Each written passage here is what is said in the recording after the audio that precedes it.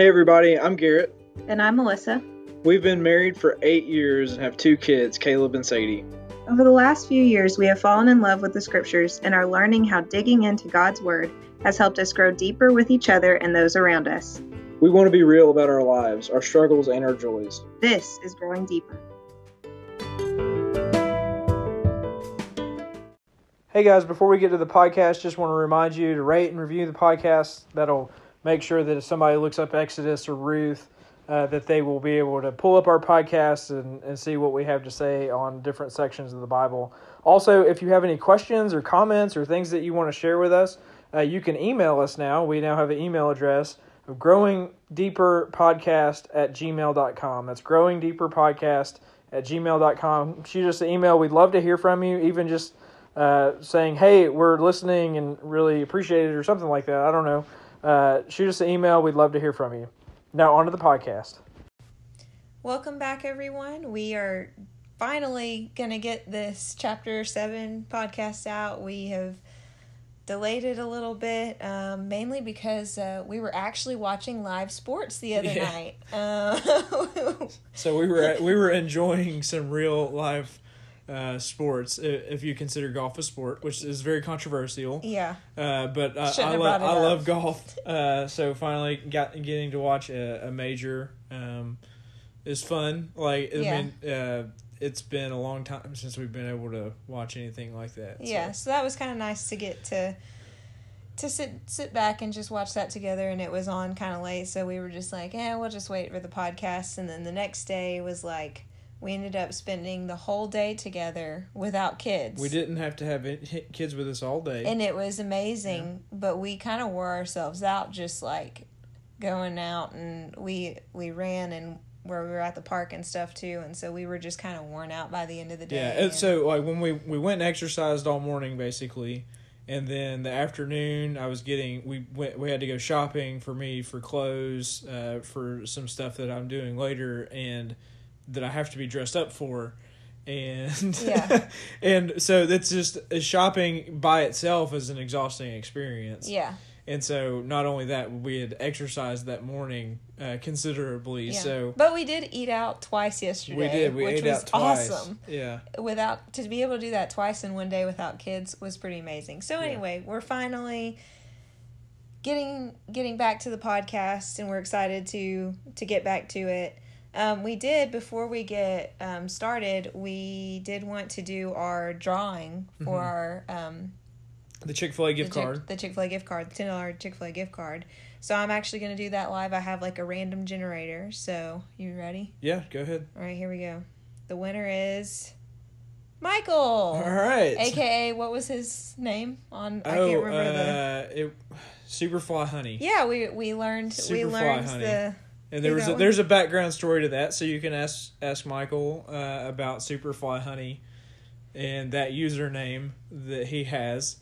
But he has won a $10 gift card. So way to go, Michael. Thank you for the review. Yeah. Really appreciate you guys for giving us reviews on Google, or not on Google, on iTunes and on for the podcast app. And it really helps us know that this is worth something and people appreciate it and stuff, and also just helps it get our names out there. So even if you haven't reviewed it yet, please go review it. We really, really would appreciate that. We love doing this, and we want to keep doing it, and getting the reviews and stuff helps that get out to other people. Yeah. So we really appreciate any reviews that you give. So. Yeah, and maybe in the future we'll do another drawing, but we'll give it some time. Yeah. So next we're going to have a question and a scripture. And these are going to be we're going to have the question from Spencer. Yes. And the scripture is going to be from his wife, Brianna, and they are they're one of the married couples in our YAT group. And so, we really appreciate them. Taking the time and sending it in and being thankful, or we're thankful for that, and just that they have that willingness to do that. So here is Spencer's question. My question is for Garrett and Melissa, and I was just wondering why you started doing a podcast. Okay, so I think I'm going to have Garrett answer this question first, just because he was the one who originally started the podcast, and I think some of those episodes have been like archived now. Yeah. So originally I started doing the podcast because I was teaching Heaven and Earth, which was a really complicated subject that I had never done before. I had never really put that much effort into something before, and I wanted to make sure that I worked out what I wanted to say, and I wanted it to be right, and I really don't have, I wanted to make sure the things that I was saying made sense and that I could relay it. And I also knew that doing what would end up being, you think you're supposed to have like 30 to 35 minutes or something for a class on Sunday mornings, but most of the time it ends up being like 15 minutes. And I didn't want to dumb down the subject either, and to like dilute it and make it something, I wanted to go to a deeper level. And so what I ended up doing was that I went through the class and I recorded a podcast for each class just so that I could get my words out and to work out what I wanted to say, because there were some things that I would go through and say and be like, man, I really don't think that, I really think it's this, I really think it's something different. And it helped me work out my own thoughts on the subject. And so originally that's why I started it, is that I could go through the class before we actually had the class on Sunday morning, and then afterwards, if you guys had missed a class, then you could, instead of trying to catch up on something that had a lot of deep theology in it, that it could be something that people could go back and listen and say, hey, I missed that. But yeah, I have archived those because I feel like what we're doing now is totally different, and that there's still some good, I feel like what we're doing now is better than my original thing, but it was just something that it started with, like, I started doing a podcast because I wanted to work that out. That's why I originally started doing it. Mm-hmm. But then whenever Heaven and Earth was done, I was like, well, what do we do now? Like, what do I do? I want to keep doing a podcast. I really like the idea of it. I think it would be good to keep doing this for the Yak group. But what do we want to do? And so we kind of started doing a subject with, we were going to follow along with whatever Yak was doing. But then I was like, I listen to all kinds of podcasts and stuff, and a lot of really good theology podcasts that go over subjects like the law, or what does it mean? What is the Holy Spirit about? What is this about? But I hadn't really heard anybody do a chapter by chapter study that we read scripture together and we just go through it. And there's good things to have like as background for that helps you do it. But I came to really believe in this when we were doing Thursday night Bible studies or Monday night, depending on what night we had it. But we just read through scripture together and we talked about it. And it changed a lot of people. It changed me in how I approach the scriptures. And I was like, why don't we just do that on a podcast? And not only that, but that me and you could study together and have something that we are on a weekly basis dedicated to putting effort into. Because I think scripture is not something that you can come to and just not put any effort into it. It's something that you actually have to work for. It's not a, we want to kind of go to it to maybe pick out, one or two things that maybe sound good for our particular situation, or we use it as a proof text for whatever point we want to make. But that's just not how the scriptures are meant to be used. They're meditation literature. They're something to be explored and to mull over and to let it boil in you. And I feel like whenever we do it this way, when we go chapter by chapter and we read it for the words that they are in the context that it's in, and try to dig deep into it, we get so much more out of it, and it starts to change and shape us over time. And that's something that I have seen. I've seen it do to me. I've seen it done to others as we read scripture together and we go through it a little bit at a time, not approaching it necessarily with an agenda of like, I want to learn about this subject today, or I want to learn about that subject today. That we just go to it and we say, all right, I'm going to read Exodus, and I'm going to figure out what is Exodus about, and how am I supposed to reflect off of it? Like, how is it working on me? Because that's what it's doing. It's working on us. We tend to impose our will on the scriptures, but the scriptures are supposed to be imposing its will on us. and we're supposed to be allowing that to happen. And I think whenever we start doing that, when we're doing what we're doing right now, it's not something that happens right now. It's something that will happen over a long period of time as we delve into the scriptures, that it changes us slowly and surely, that God works on us through his word. And I fully believe in that. And I think that's what I wanted. I was like, well, we had done it for like 2 years here at the house. It's like, why not do it on a podcast? And then our kids can listen to it, whenever they're older. If, whenever I'm gone or whatever, they could say, like, I wonder what Dad thought about this subject. And they would have something that they can go and look at, and say, what's Dad's commentary on Moses, before Pharaoh. Right. And they could do that. So I don't know, what's your thoughts? So for me, I had it kind of on my heart to wanting to do a podcast for a while Garrett was working on the Heaven and Earth series. I wanted to do it with Garrett. I knew that the Heaven and Earth stuff was not it was so complicated. It wasn't going to be something that I felt like we could do together, I guess. Or I wasn't at a place where I felt like I could be a part of that, just from a theological, planning everything kind of level. So I was a little hesitant to do that. And I wasn't really sure what I wanted it to be about, but I think I came at it at a little bit of a different angle of just wanting people to get to know me outside of maybe being just a mom. Because when I am with groups, and I think I've said this before on the podcast, because our kids are so little, when we're with groups, one of us, Garrett or I, suffers as far as being able to really engage with what's going on with the people there, and we want to be there.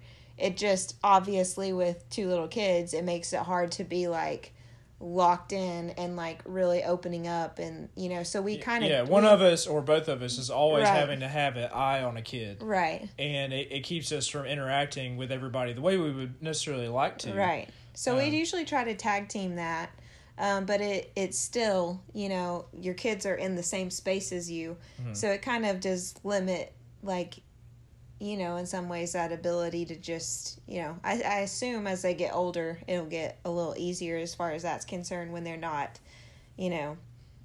trying to go find something poisonous to drink or, Right. Right. But so that was kind of one of my reasons. And I don't know, I just really feel this desire to try to be honest with people, but I feel like sometimes we try to conceal too much of what we're really going through. And so I liked the idea of having an opportunity to share some of the not so good moments and share some of the good moments in a way that is a little bit less intimidating for me too. Yeah. Because I can't sit here and think about who's going to end up listening to the podcast. I'm sitting here with my husband, and I just am talking about stuff. Right. And so I don't go back and listen to the podcast, so I don't, it's just like we're sitting here having a conversation about things that we're dealing with or things that, have been fun lately. And I like that it's a way for people to get to know me and us and just our family better. I also,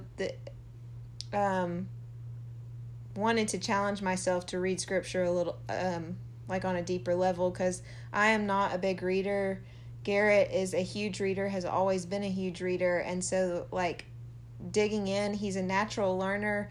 This has always come easier to him as far as from an interest level.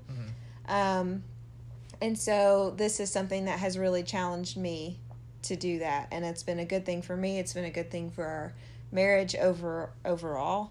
But then the other thing, I guess this will be my last point, is that even before COVID, we had kind of thought about how, our focus is the YAC group, and how, you have people graduate from college and go to grad school in different places, or just, get married and move somewhere, or people just move for a job.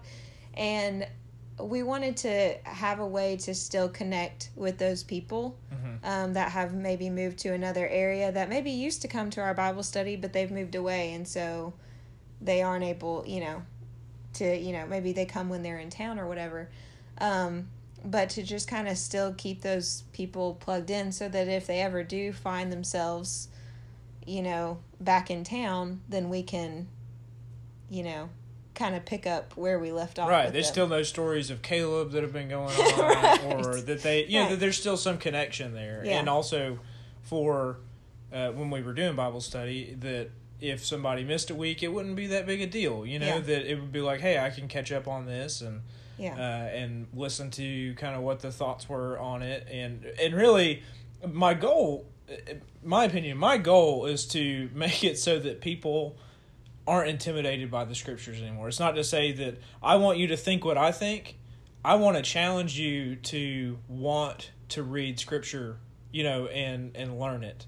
Not just you, Melissa, because we are talking to each other, but I want to challenge listeners to, I want you to read scripture. That's where I'm trying to get you to go. And that's what the people that have influenced me, they've helped me read scripture. They're excited about it, and and it's just driven me to be like, I do want to read that, and I want to go figure out what that says and what this is all about. I want to make it less intimidating, because I think that's a lot of what happens. We talk about Nahum, it's like Nahum is an intimidating book when you don't know what to do with it. Yeah. But to kind of break down those borders or those barriers and say, no, it is. There are resources out there for you so that you can do this, that you can read through these scriptures and understand and come to know God at a deeper level. And that's I think that's my goal for it. And that's always been my goal, even whenever I was doing the heaven and earth stuff. It's like, I don't want to convince you to just think like me. I want to convince you that scripture is awesome, and to go to it because it reveals who God is, and you can come to know him at a deeper level because of it. And so if I can get you there, that my goal is achieved. Yeah. If I can get you to read scripture more on a regular basis, that you can be excited about it and not just be like, oh, it's just some old archaic book that I don't know what to do with, and I have no idea how to answer these questions, but Jesus is awesome. Mm-hmm. If I can get you to where it's like this whole thing is exciting, then I feel like I've achieved my goal, and that you're reading scripture more and seeing it not as like this old ancient text, but something that's very intricate and dynamic and like really engaging and makes you think about who I am, who God is relative to me, and how do these two things work off of each other. And so that's kind of, I think that's my end goal for this, is not like, if I had one goal to pick for this podcast, is that I can get people to read scripture, and not necessarily that they think exactly what I think, but that if they go and read scripture, then man, we will all be in a better place, because it's whenever stuff gets taken out of context and then we start fighting with each other, and that just doesn't help. Yeah. One last thing that I will say is that, like, my main goal for our kids are to, like, point them to Jesus and for them to know Jesus and what he did for us. And my sister-in-law, her dad passed away in December, which was shortly before we started doing the podcast, and he was a preacher, and so I realized that he had all these recordings of his sermons on the internet. And this goes back to what you were talking about earlier, of just like how, Caleb and Sadie can go, someday they can listen to these, whether we're here or gone or whatever, and that this is kind of a way where no matter what's going on with me, I still have my voice out there to help point them to Jesus in the best way that I can. And I think it might be kind of cool. I said I don't listen to them, but I think it might be kind of cool to listen, like, go back years from now and whenever even we finish them. Exodus, that we can go back and listen to the first podcast and be like, oh, maybe I see that a little bit differently now. But I just thought it was so neat to think for my sister-in-law and her family that they can go back and still hear her dad's voice and him talking about the things that were most important to him. And I just thought that was really cool, and that kind of pushed me further of like, okay, I've got to do this. Yeah. All right. So now we're going to get Brianna's scripture, her favorite scripture, or what is impactful to her right now. 1 Corinthians chapter 15, verse 10. But by the grace of God, I am what I am, and his grace toward me is not in vain. This verse is one of my favorites because it puts several things into perspective. The first is that this verse is coming from Paul, a former Pharisee who was persecuting Christians for proclaiming that Jesus was the Son of God. He knew Christ was coming, but didn't think it could be Jesus. He believed that these Christians were blaspheming the name of Christ. Paul did what he thought to be right and became one of the biggest persecutors of Christians at the time. God turned Paul's story around and used him as a disciple to carry out his will. How many times have we persecuted fellow Christians for the things that we think are right or wrong? Another perspective is that by the grace of God, I am who I am. It's by the grace of God that I am Brianna Jones. With this grace, I am alive. I have mercy and forgiveness and a life that I love. It's by his grace that I know God and his word, and I strive daily for that grace not to be in vain. He will turn my mistakes and missteps around for his glory. No matter what we have done, his love, grace, mercy, and sacrifice are not in vain. 2 Corinthians 12:9. His power is made perfect in weakness. Okay, when I was listening to this, I literally got chills because Brianna spoke with such conviction. And I like when she said, I am Brianna Jones, and it's by grace that I have this life. And I can't even articulate my words beyond that, just because I just love the conviction that she spoke with so much, of just this idea of God using whatever our past is and whatever we currently think or whatever we currently believe, that he can use it for his purposes and for the good. And that I love how she was explaining about Paul's history and who he had been and where he had come from, and that, him recognizing that God is still using him. Mm-hmm. And so, I don't know, I just thought that was just really well articulated by and so just a little bit of reflection here with this section. I mean, I think I could be wrong on this. If I remember correctly, I think he's getting pretty well run down by the 1 Corinthians is not a good it's not a praising letter. It's one that is written with a lot of frustration and irritation towards the Corinthians and what is going on in Corinth and what they're allowing to happen and what they're saying about him. And they're actually they're being he's not a real apostle, and they're kind of running him down. And he's like, no, listen, I'm teaching you everything that these guys are, and I was given, I was the least of them, sure. But by the grace of God, I was given that opportunity that I had. I didn't deserve it, but yet here he was on the road. He met me in Damascus, on the Damascus road, and I was the least of the apostles. I was unworthy to even be this, because I persecuted the church of God, and he's humbled in that. But these people are also running him down, and pretending that, they're saying the resurrection didn't happen, which is what the whole next section is. And they're being like, but don't listen to Paul. He's crazy. He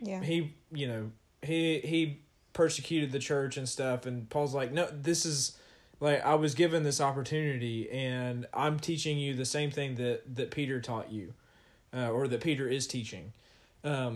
And I have as much authority in it because of what I'm saying, not because of who I am, but because of what I'm saying, of the truth of the matter, this gospel that I preached. It's what has power, not me, which is where this begins. Now I would remind you, brothers, of the gospel I preached to you, which you received, in which you stand, by which you were saved, which you hold fast. He's talking about the gospel.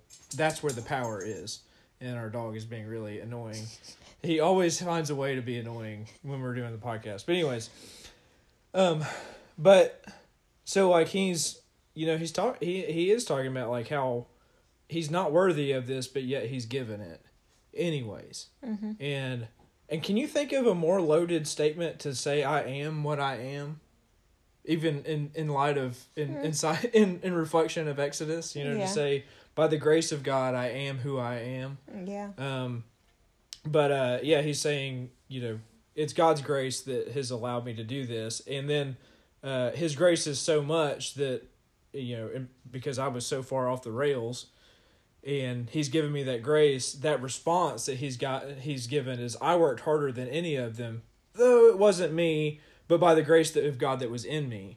It was like I responded with hard work, and responding to the gospel and the grace that was given to me because I was so garbage. Yeah. It resulted in something even more.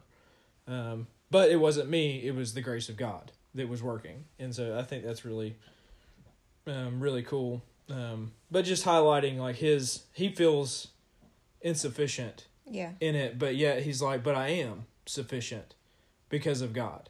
Because of who he is, I'm sufficient. Which I think has been a running theme. Yeah, I was going to say, like, I love that Brianna ended it with God talking about, or saying God's power is made perfect in my weakness.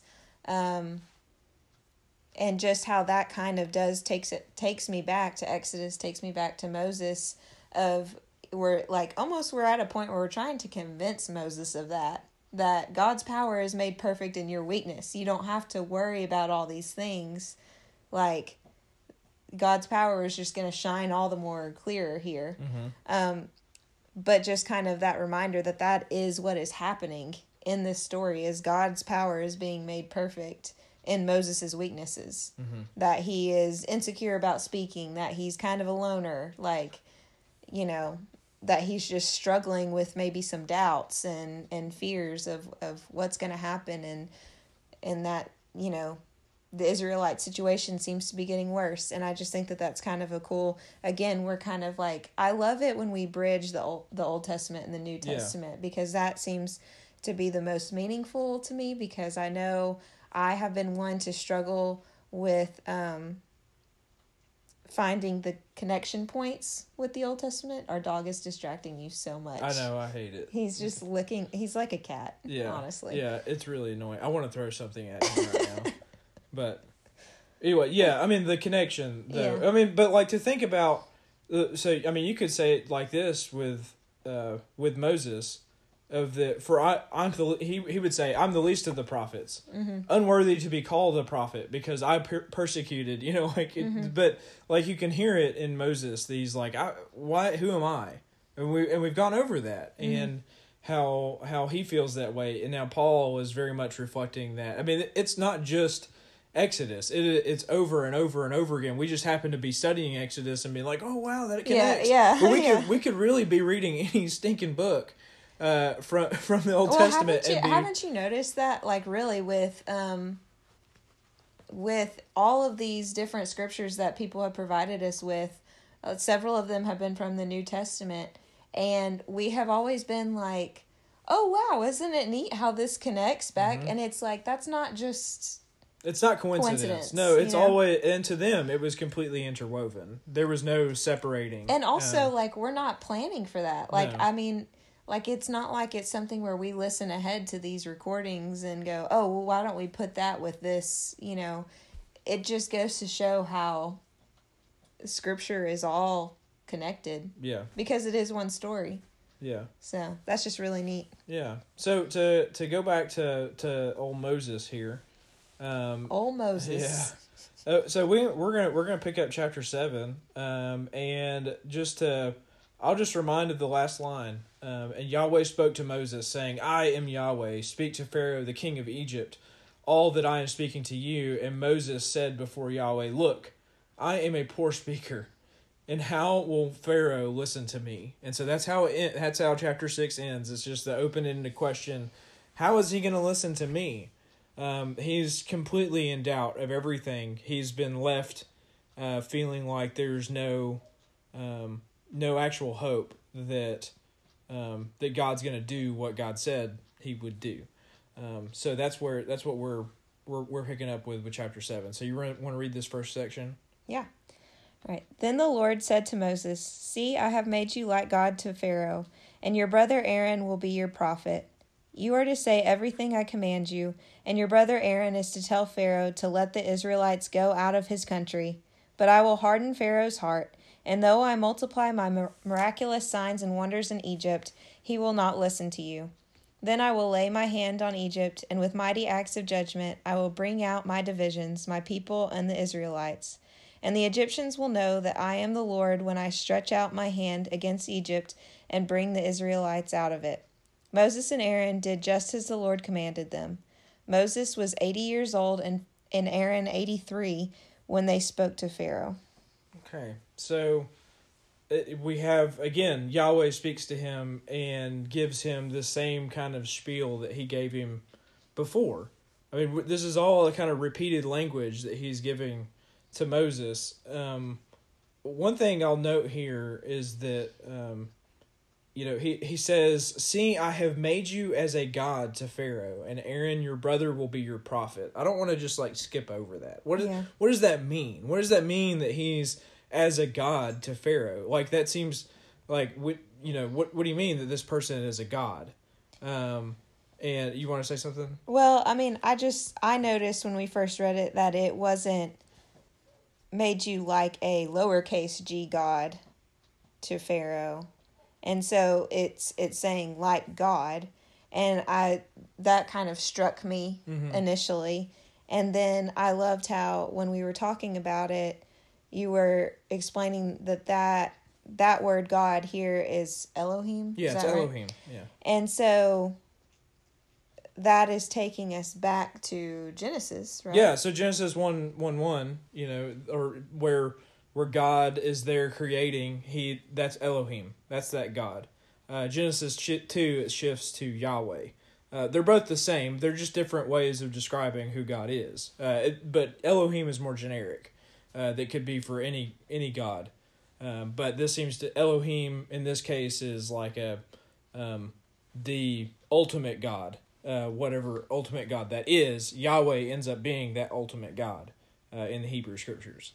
And so it's just a little bit more generic, I guess. But it's the Genesis 1, chapter 1, Elohim. But yeah, I think it's pointed in that it's let's make man in our image. They're like God. Okay, they're his reflection. They're supposed to reflect his image out into the world and out into his creation. They're assigned as rulers and reigners on his behalf. They don't end up fulfilling that goal. We don't end up fulfilling that goal the way that we ought to, and we fall from that. But here, now we have Moses, who's this redemptive character, who he's saying, you're going to be like God. Now all of a sudden we have a new image bearer. We have somebody that is bearing the image of God to Pharaoh, and then Aaron, his prophet. But I think it's just to say that he's representing Yahweh. That's what this means. He's a representative of Yahweh in this story. And that's not light. That's not something to be taken lightly. And that's ultimately what Israel is going to be. They're supposed to be reflectors of God out into the world. They don't end up fulfilling that very well. But then through the Messiah, we now are supposed to be those image bearers, those ones that are reflecting God's image out into the world. And so this is kind of our task too. Yeah. So he's representing to Pharaoh. In our case, we are reflecting and bearing God's image out into our world. Yeah. And supposed to be, interacting with people on God's behalf and reflecting that image. Yeah, so when we talked about this the other day, it's something that I have been thinking about actually a lot. I even thought about this during my run on Saturday, of just this idea of we were talking the other day about how a lot of times we say oh, I'm only human, and so that's why I sin. And I think that's where you're about to go with this, maybe. But anyway, we kind of blame our sin on the fact that, well, I'm only human. But in this case, it's to be human is to be an image bearer of God. Yeah, it's the pinnacle of God's creation. Yeah. To be human is to be the pinnacle of God's creation. We are the only creature, I guess, in creation that is made in the image of God, and Right. yet we try to blame that, like, Yeah, to say on that our I'm sin. so that's just so at the heart of that, I get that. Yeah, But what's really sure. should be at the heart of that is like I'm sinful, yeah, and it's sin that creates those types of things. To be truly human, that's what Jesus was. Jesus was truly human. He was the one that was truly being that image bearer of God, and is ultimately ruling and reigning. But to be truly human is to that's the pinnacle of God's creation. That is something to be strive for. To say I'm only human, that just really demeans our status. It makes it more like we're like very similar to the rest of creation, but no, we're the pinnacle of it.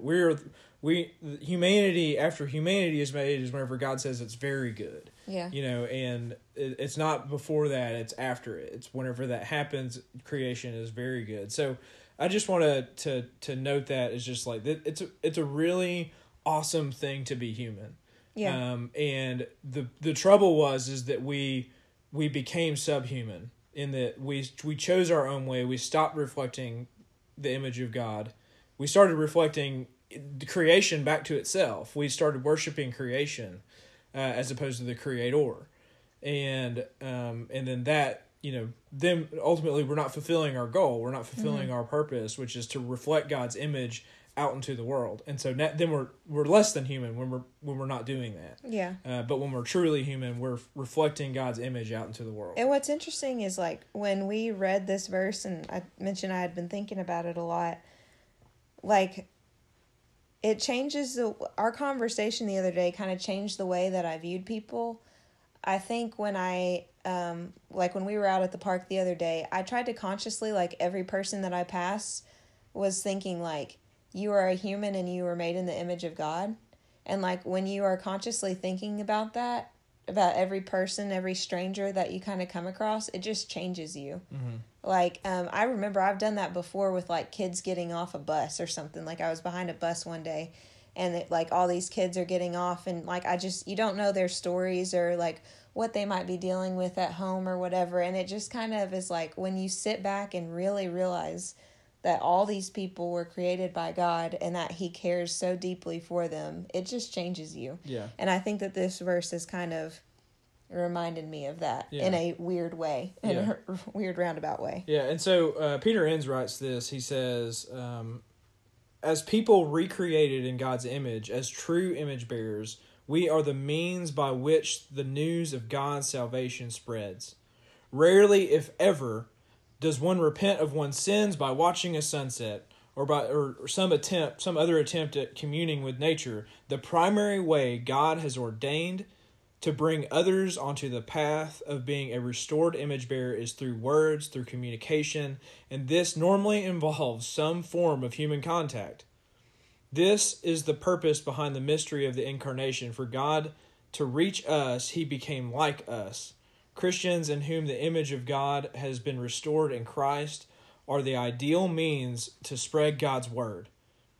It is not verbal manipulation or finely crafted arguments. It is the whole person's life, so thoroughly recreated in God's image, that bears witness to the world, that draws people to the kingdom.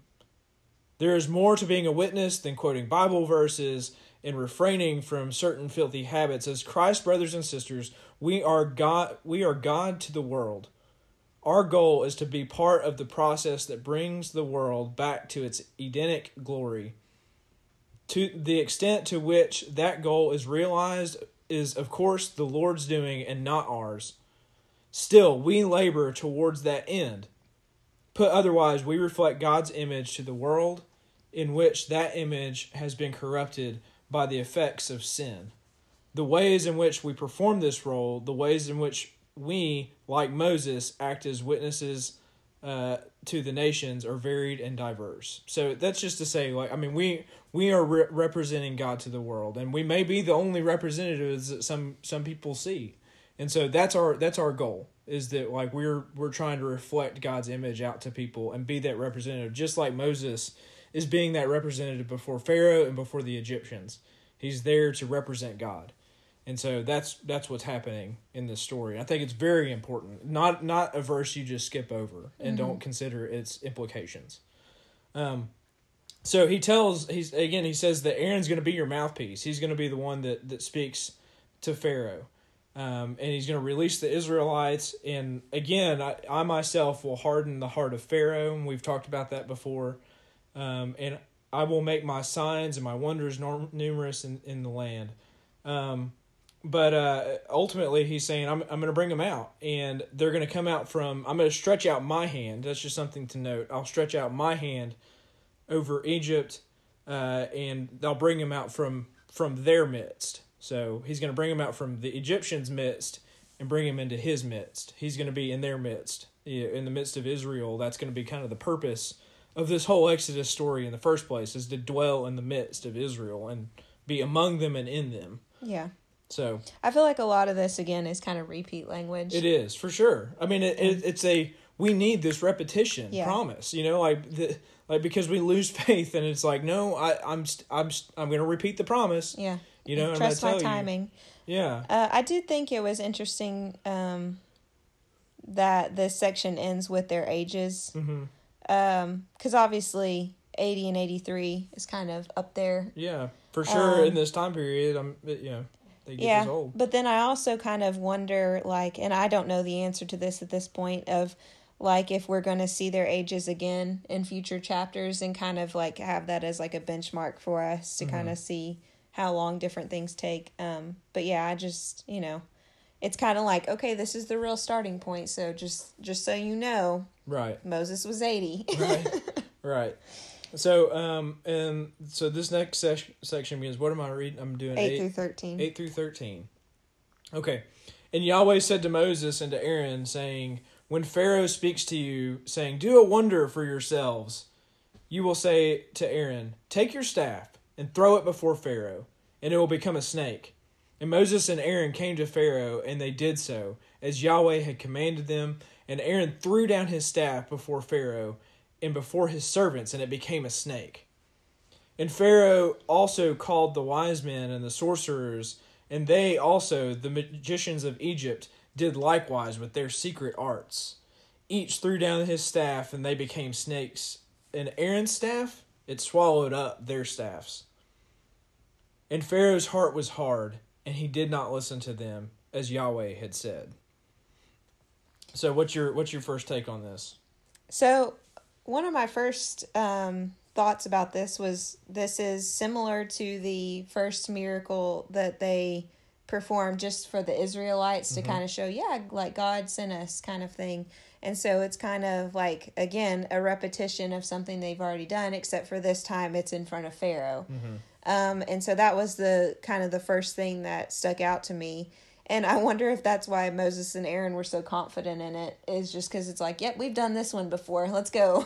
Yeah. We know how to do this. But then I think just recognizing, okay, this is going to be the beginning of Pharaoh trying to flex his muscles back at God, and at Moses and Aaron, and just kind of seeing that take place. You have a lot to say about the snake. Well, is there anything else with the interaction that you find interesting, or? I think, the fact that they had multiple snakes, and their one snake took down, I don't really know how many snakes, but they brought out all these, magicians and sorcerers, and I would think that it says each one threw down his staff and became a snake. So it's one versus many. And I wonder why in my mind I've always thought 3. Did you think 3? I kind of did too, but I kind of wonder if that's just it's kind of like how we do with baby Jesus was born and 3 wise men came, and it's there was just 3 gifts. I think in my brain, I think this whole time, even whenever we studied it before, I think in my mind I've had 3 snakes in my head, and I don't know why. I have no idea why. I kind of the other thing that I had in my mind was that Aaron and Moses, their snake was the snake in Harry Potter and the Chamber of Secrets. like huge. Yeah, the basilisk. Yeah. And that the other ones were like garden snakes. Right. Well, I guess it would have been after it ate the other ones, not the other three, just the other ones.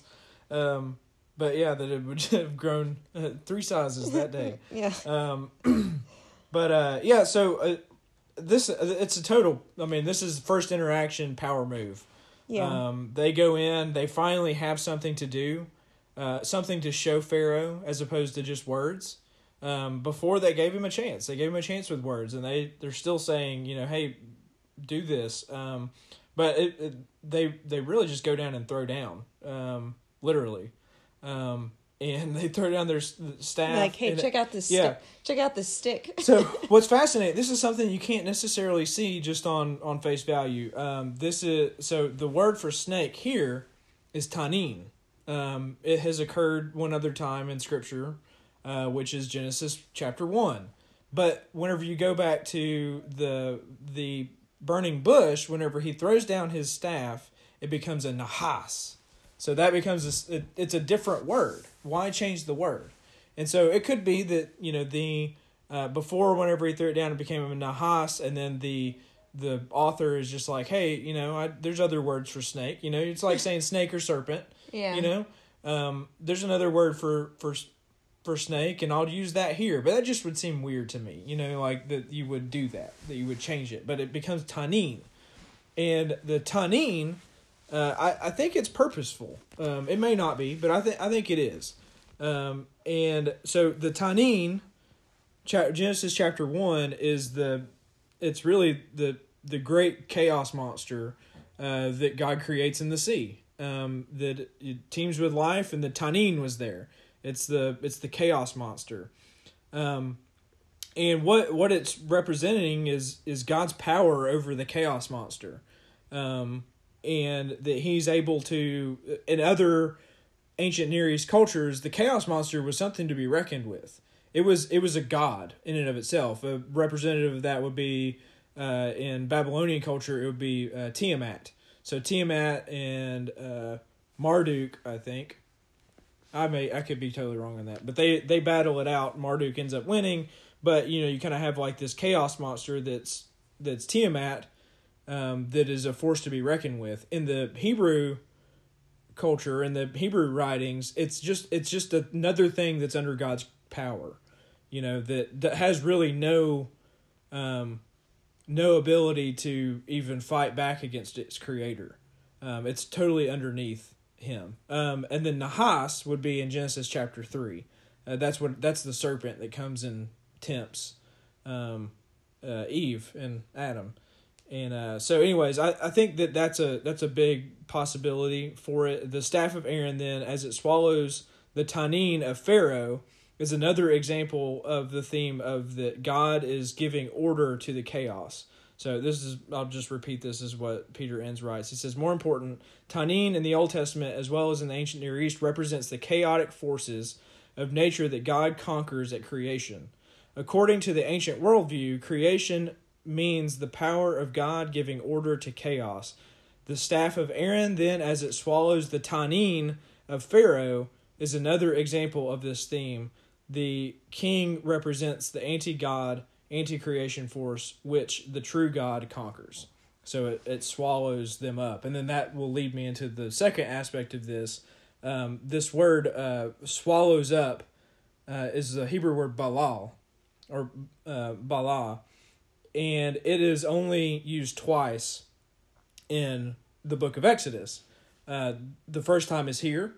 The second time is in Exodus chapter 15 when they are celebrating their deliverance. Spoiler alert, their deliverance from Egypt. And what ends up happening is that the waters swallow up Pharaoh in Egypt. And so it's used here at the very beginning, the first throwdown.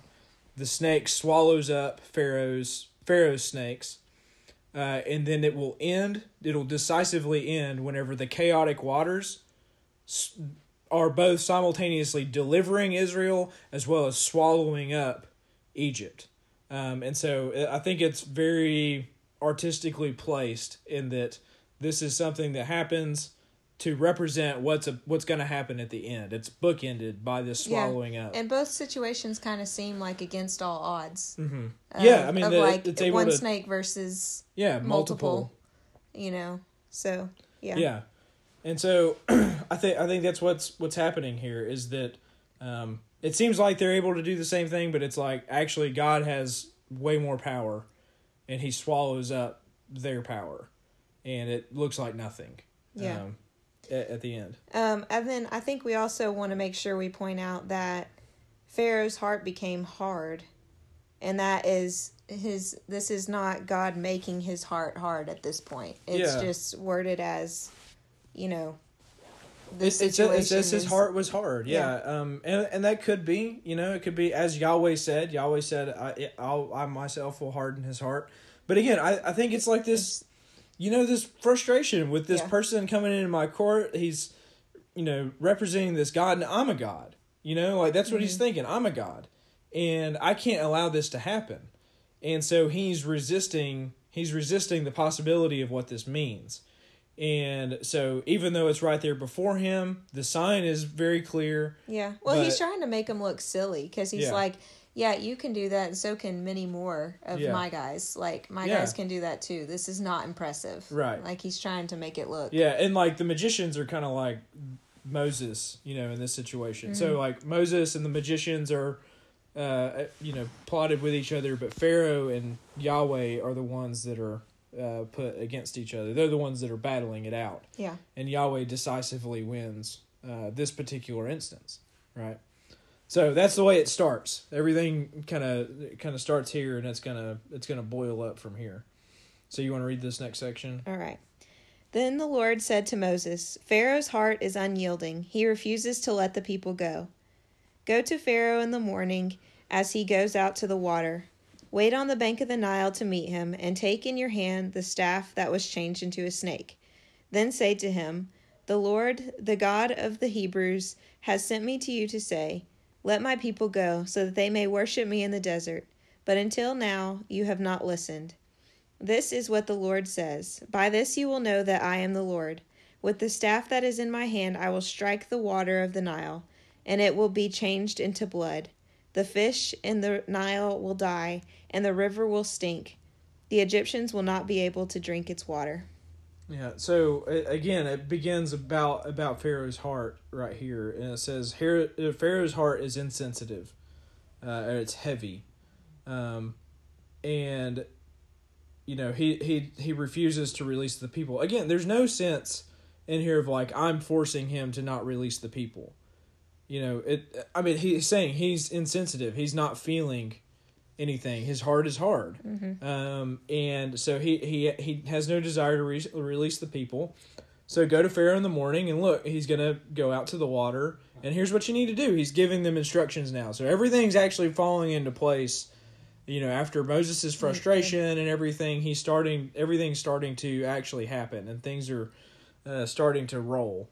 And now this is the beginning. This is where everything starts to fall apart for Pharaoh, who believes in himself to be a god, and God is going to prove otherwise. He's going to say, whatever you are, you're not really comparable to me. And he's going to use nature itself. He's going to use creation itself to be the means for which he executes his justice. And so I thought you had a really good thought on the Nile. Like whenever he's talking about the Nile turning to blood, does that call you back to anything with this? You remember your thought on this? I remember having a thought on it. Now I can't remember what the thought was. Well, so like the very opening of Exodus about the babies. Oh, yeah. Okay, so, so at the beginning of Exodus it wasn't this Pharaoh, it was the first Pharaoh. Well, I don't know if he's the first, but the Pharaoh before him, he had all the baby boys thrown into the river and basically spilling their blood into the river. And it's kind of like, I kind of felt like this is God saying, like, I know what you have done. Mm-hmm. Like, I know what you've spilt blood into this river on your own, and now here it is. Like, it just kind of, I don't know, like, I can't imagine if Pharaoh is kind of thinking back to what his, I guess, predecessor, had done, and how it seems like he has gone along in his same path and probably would have made similar choices. I just kind of wonder if he's thinking back to the fact that, like, is this for the blood that was spilled in this river already? Yeah, and it's almost like it's an unveiling of what the Nile really is. Like, it's showing it for its truth, that it was actually made a river of blood by your actions and by how you're treating people. This is actually a river of blood. Yeah. And that, that he's like, I've seen you. Mm-hmm. It's that unveiling. I know what's happened here. Yeah, and I kind of wonder. Especially in a time where I think the people felt like God wasn't paying attention, you know? Like, from an Israelite perspective, it's like, why don't you intervene, God? And he's like, I know what happened, at this point. Yeah. And so, and this is what Peter Enns writes on this. He says, Egypt's greatness as a civilization was wholly dependent on the life-giving waters of the Nile. An attack on the Nile was nothing less than an attack on Egypt itself. It is, in other words, an omen of things to come.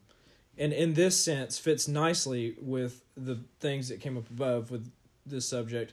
But the first plague is both a swift retribution for the previous attempt to kill the Israelite male children and a jarring preview of Egypt's ultimate fate. The waters of the Nile will no longer bring security and prosperity to Egypt. They will rather be the cause of Egypt's destruction. A miraculous blood of the miraculous blood of the first plague will soon become the blood of the Egyptian soldiers in the Red Sea. And so it's like the thing that they put their hope in. The Nile is what they put their hope in. It's their source of life. To them, it's a god. Mm-hmm. And it's something that they worship, and he's tearing it down. It's the first thing to go. And it's going to totally rock their world. I mean, to have that life source, the Nile was the whole reason Egypt was where it was, and was what it was. It provided everything for life. Here's another section. The Nile was personified and worshipped as a god in Egypt. An attack on the Nile is, in effect, an attack on Egypt's god, and hence reflects the conflict that drives Exodus narrative as a whole. The fight is not between Israel and Pharaoh, nor even Moses and Pharaoh. It is between God and Pharaoh. Pharaoh is, or as we have seen in chapter 1, is an anti-God character in Egypt, or in Exodus. In fact, he himself was thought to enjoy some type of divine-human blend. The attack against the Nile is an attack on the true God on the false ones. So that's it. Just to give you an idea of why blood, why the Nile. And I think it's probably a combination of all these things. It's like, I know what you've done, and also like this is something you worship. Yeah. And I'm going to tear it down. And so before we jump into like reading the next section, I do have to just like point out the imagery that I have here in my head. Yeah. Because, okay, we talked earlier about how Moses was 80 and Aaron's 83, and they're out here with essentially big sticks beating the water. Yeah, so I just picture these two old senile men. One of them, they're kind of wading into the water, maybe in their sandals, mud squishing around, and he's like, Aaron, hit the water! And he's like, and it hits the water, splash, and it's like, what's going to happen? Yeah, so like as a side story, we went to a Tennessee football game several years ago, and there was it was Tennessee versus Florida, which we lost, which is an easy record to remember especially for That was the first one me and you had gone together. Oh, really? Yeah. Well, anyways, there was, as we were walking to the stadium, there was this old man with a stick and an inflatable gator. Yeah. And he was... he was yelling probably obscenities and a lot of... beat the gators, and he was sitting there whacking this inflatable gator, and that, so like for some reason that image came to my head when I was thinking about 80 and 83-year-old Moses and Aaron sitting there with their Yeah, it's gotta, but like them to, and you mentioned too, it's like, it had to have been really helpful to have Aaron. Just as community, it's like, if we're gonna be crazy, let's be crazy together. Right. As opposed to just me being crazy by myself. Well, I mean, okay, so they've seen some, like, I would say the other miracles that they've done have been minor in comparison to turning an entire river into blood. Mm-hmm. And so that idea of, like, if you're by yourself and you're like, this staff has worked really well in the past, thanks God, Yeah. like, is it gonna work again? Like, Yeah. please actually work to not be alone in that situation of, like, okay, what happens if we hit the water and nothing happens? Yeah. That you at least have somebody with you, like those little seeds of doubt. Yeah. But yeah, I think that the fact that they're together makes all this a lot easier for Right. them, and that's a good reminder for us that, like, we can be more confident together, and Yeah. that we need each other. And I think it's pointed. It's like they go right after their life source, whatever it is that's making them who they are. Yeah. And, and I kind of wonder, it's like, are we supposed to reflect on this and be like, what is it that I'm putting, my hope and my trust in that's become my God? And, Mm-hmm. like, that's the first thing that's got to go.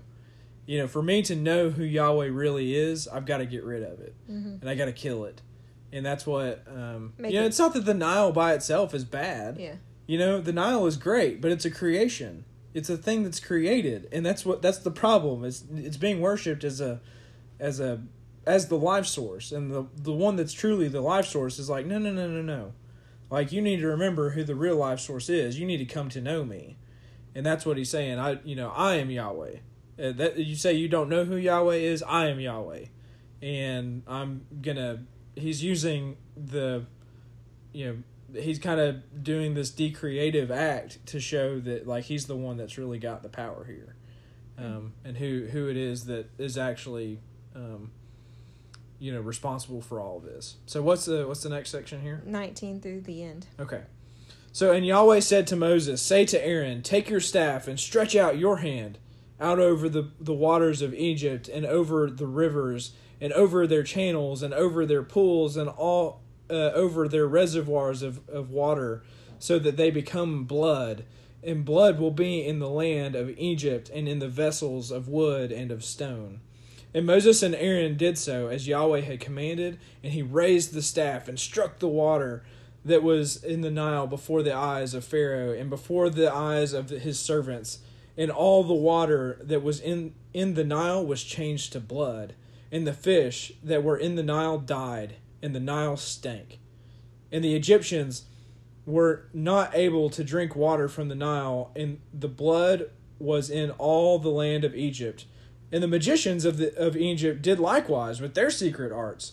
And Pharaoh's heart was hard, and he did not listen to them, as Yahweh had spoken. And Pharaoh turned and went to his house, and this also he did not take to heart. And all the Egyptians dug around the Nile for water to drink, because they were unable to drink the water from the Nile. And 7 days passed after Yahweh struck the Nile.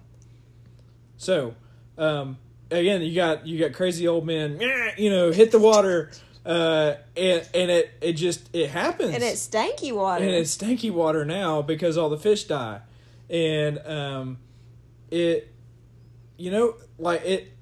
you can just see it, like, it just spreading out. And this isn't something, a lot of people talk about, there's this natural occurrence of where the red tide would come in, and, like, there was this mixture, like, it's a regular occurrence in Egypt, and this isn't really that big of a miracle at all. And it's like, okay, well, let's say that was it.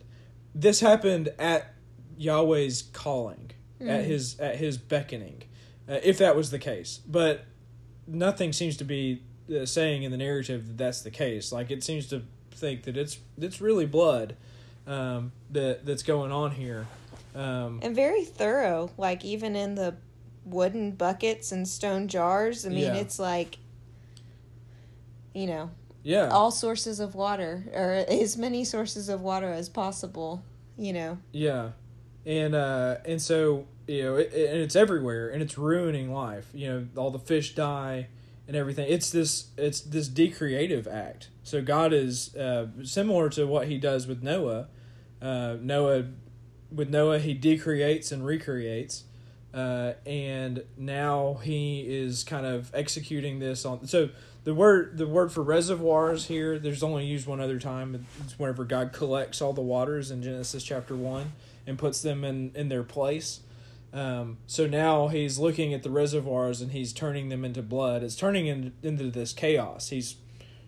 It's under his thumb, and creation is under his power. And it's kind of this decreative act to show that, listen, Pharaoh, you're the one that's in your culture. Pharaoh is the one that's responsible for keeping balance to everything, and if he can't keep balance to it, then he's not very much of a god. And Yahweh's saying, like, no, I'm the one that's got power over creation, and he's kind of decreating Egypt in this moment to show his power. So it's really interesting there with this kind of decreative act, and that's going to be kind of a theme as well throughout Exodus, is creation, decreation kind of thing. And it doesn't seem like it, but like you wouldn't expect this, but here's this kind of funny part in the Bible. I just imagine this is the best part. Yeah, so I imagine Pharaoh. So Pharaoh sees all this happen. His stinking river is stinking. Blood. His stinking river is stinking. He's like, everything is blood. All the fish are dead. He doesn't know what to do. He goes back to his throne or whatever in this little palace, and he's like trying to figure out what's happening. And Moses is maybe there with him, and his Egyptian magicians run up, and they're like, "Look, we have this clean water." And watch, we turn it into blood. See, we did it too. We did it too. And I just imagine Pharaoh is pulling his hair out and being like, that was the only clean water we had, and you just turned it into blood, you morons. It's like you can kind of sit, like, these are just like idiot servants. Like, look, Pharaoh. Well, I was trying to think of maybe a character. Villains in Disney movies always have like their moronic sidekicks and stuff, and I guess I was thinking of like Hades in Hercules and his two moronic friends, dudes that are with him, and they're like wearing Hercules memorabilia or whatever, and wearing his sandals and things. He's like, "You idiots! This is my mortal enemy, and you're helping him." And that's basically what's happened. Is that they think that they're showing that they have the power of God, but it's like, dude, these are pennies on the dollar, and you're also helping him in his cause. Yeah. Stop helping him. Yeah, like if you notice the difference with like the snake one, it's like Pharaoh summoned them and brought them in, and then this one, it's like they were just like, "Hey Pharaoh, look, check it out. We can turn it into blood too." And he's like, "You morons! You want us to show this to Moses and Aaron?" But it's pointed. It doesn't. So like, if you were actually more powerful than Yahweh, then you would say, edit, undo. Edit, undo. You would turn it back to water. Right. That would be the way that you would show your power over Yahweh, is that you would turn the blood back into water and say, "Here we go, Egyptian people, I've saved all of your lives." But that's not what happens. Mm-hmm. And so it's this, even though they can do whatever it is that's done, it's like you're just helping Yahweh's cause. Yeah. And you're making our lives harder. Stop making our lives harder. You can't undo what he's done. Yeah, and they can't undo what Yahweh is doing in Egypt. And that's the pointed part, is that it's just like, what are we supposed to do, Pharaoh? And Pharaoh's like, I don't know. He's rendered completely powerless in this moment, and that's the point. Yeah. Is that he's being shown who he really is, and that he's a fraud. He's like, you act like you're the one who directs all this, but guess what? You say, I don't know who Yahweh is. I am Yahweh.